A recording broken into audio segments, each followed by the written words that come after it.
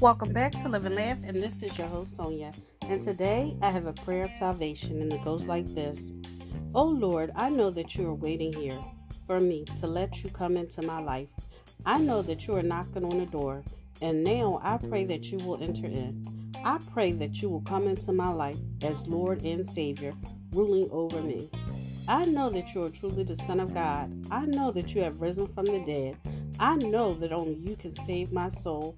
I seek your guidance and I seek your love. I want to follow you everywhere you lead.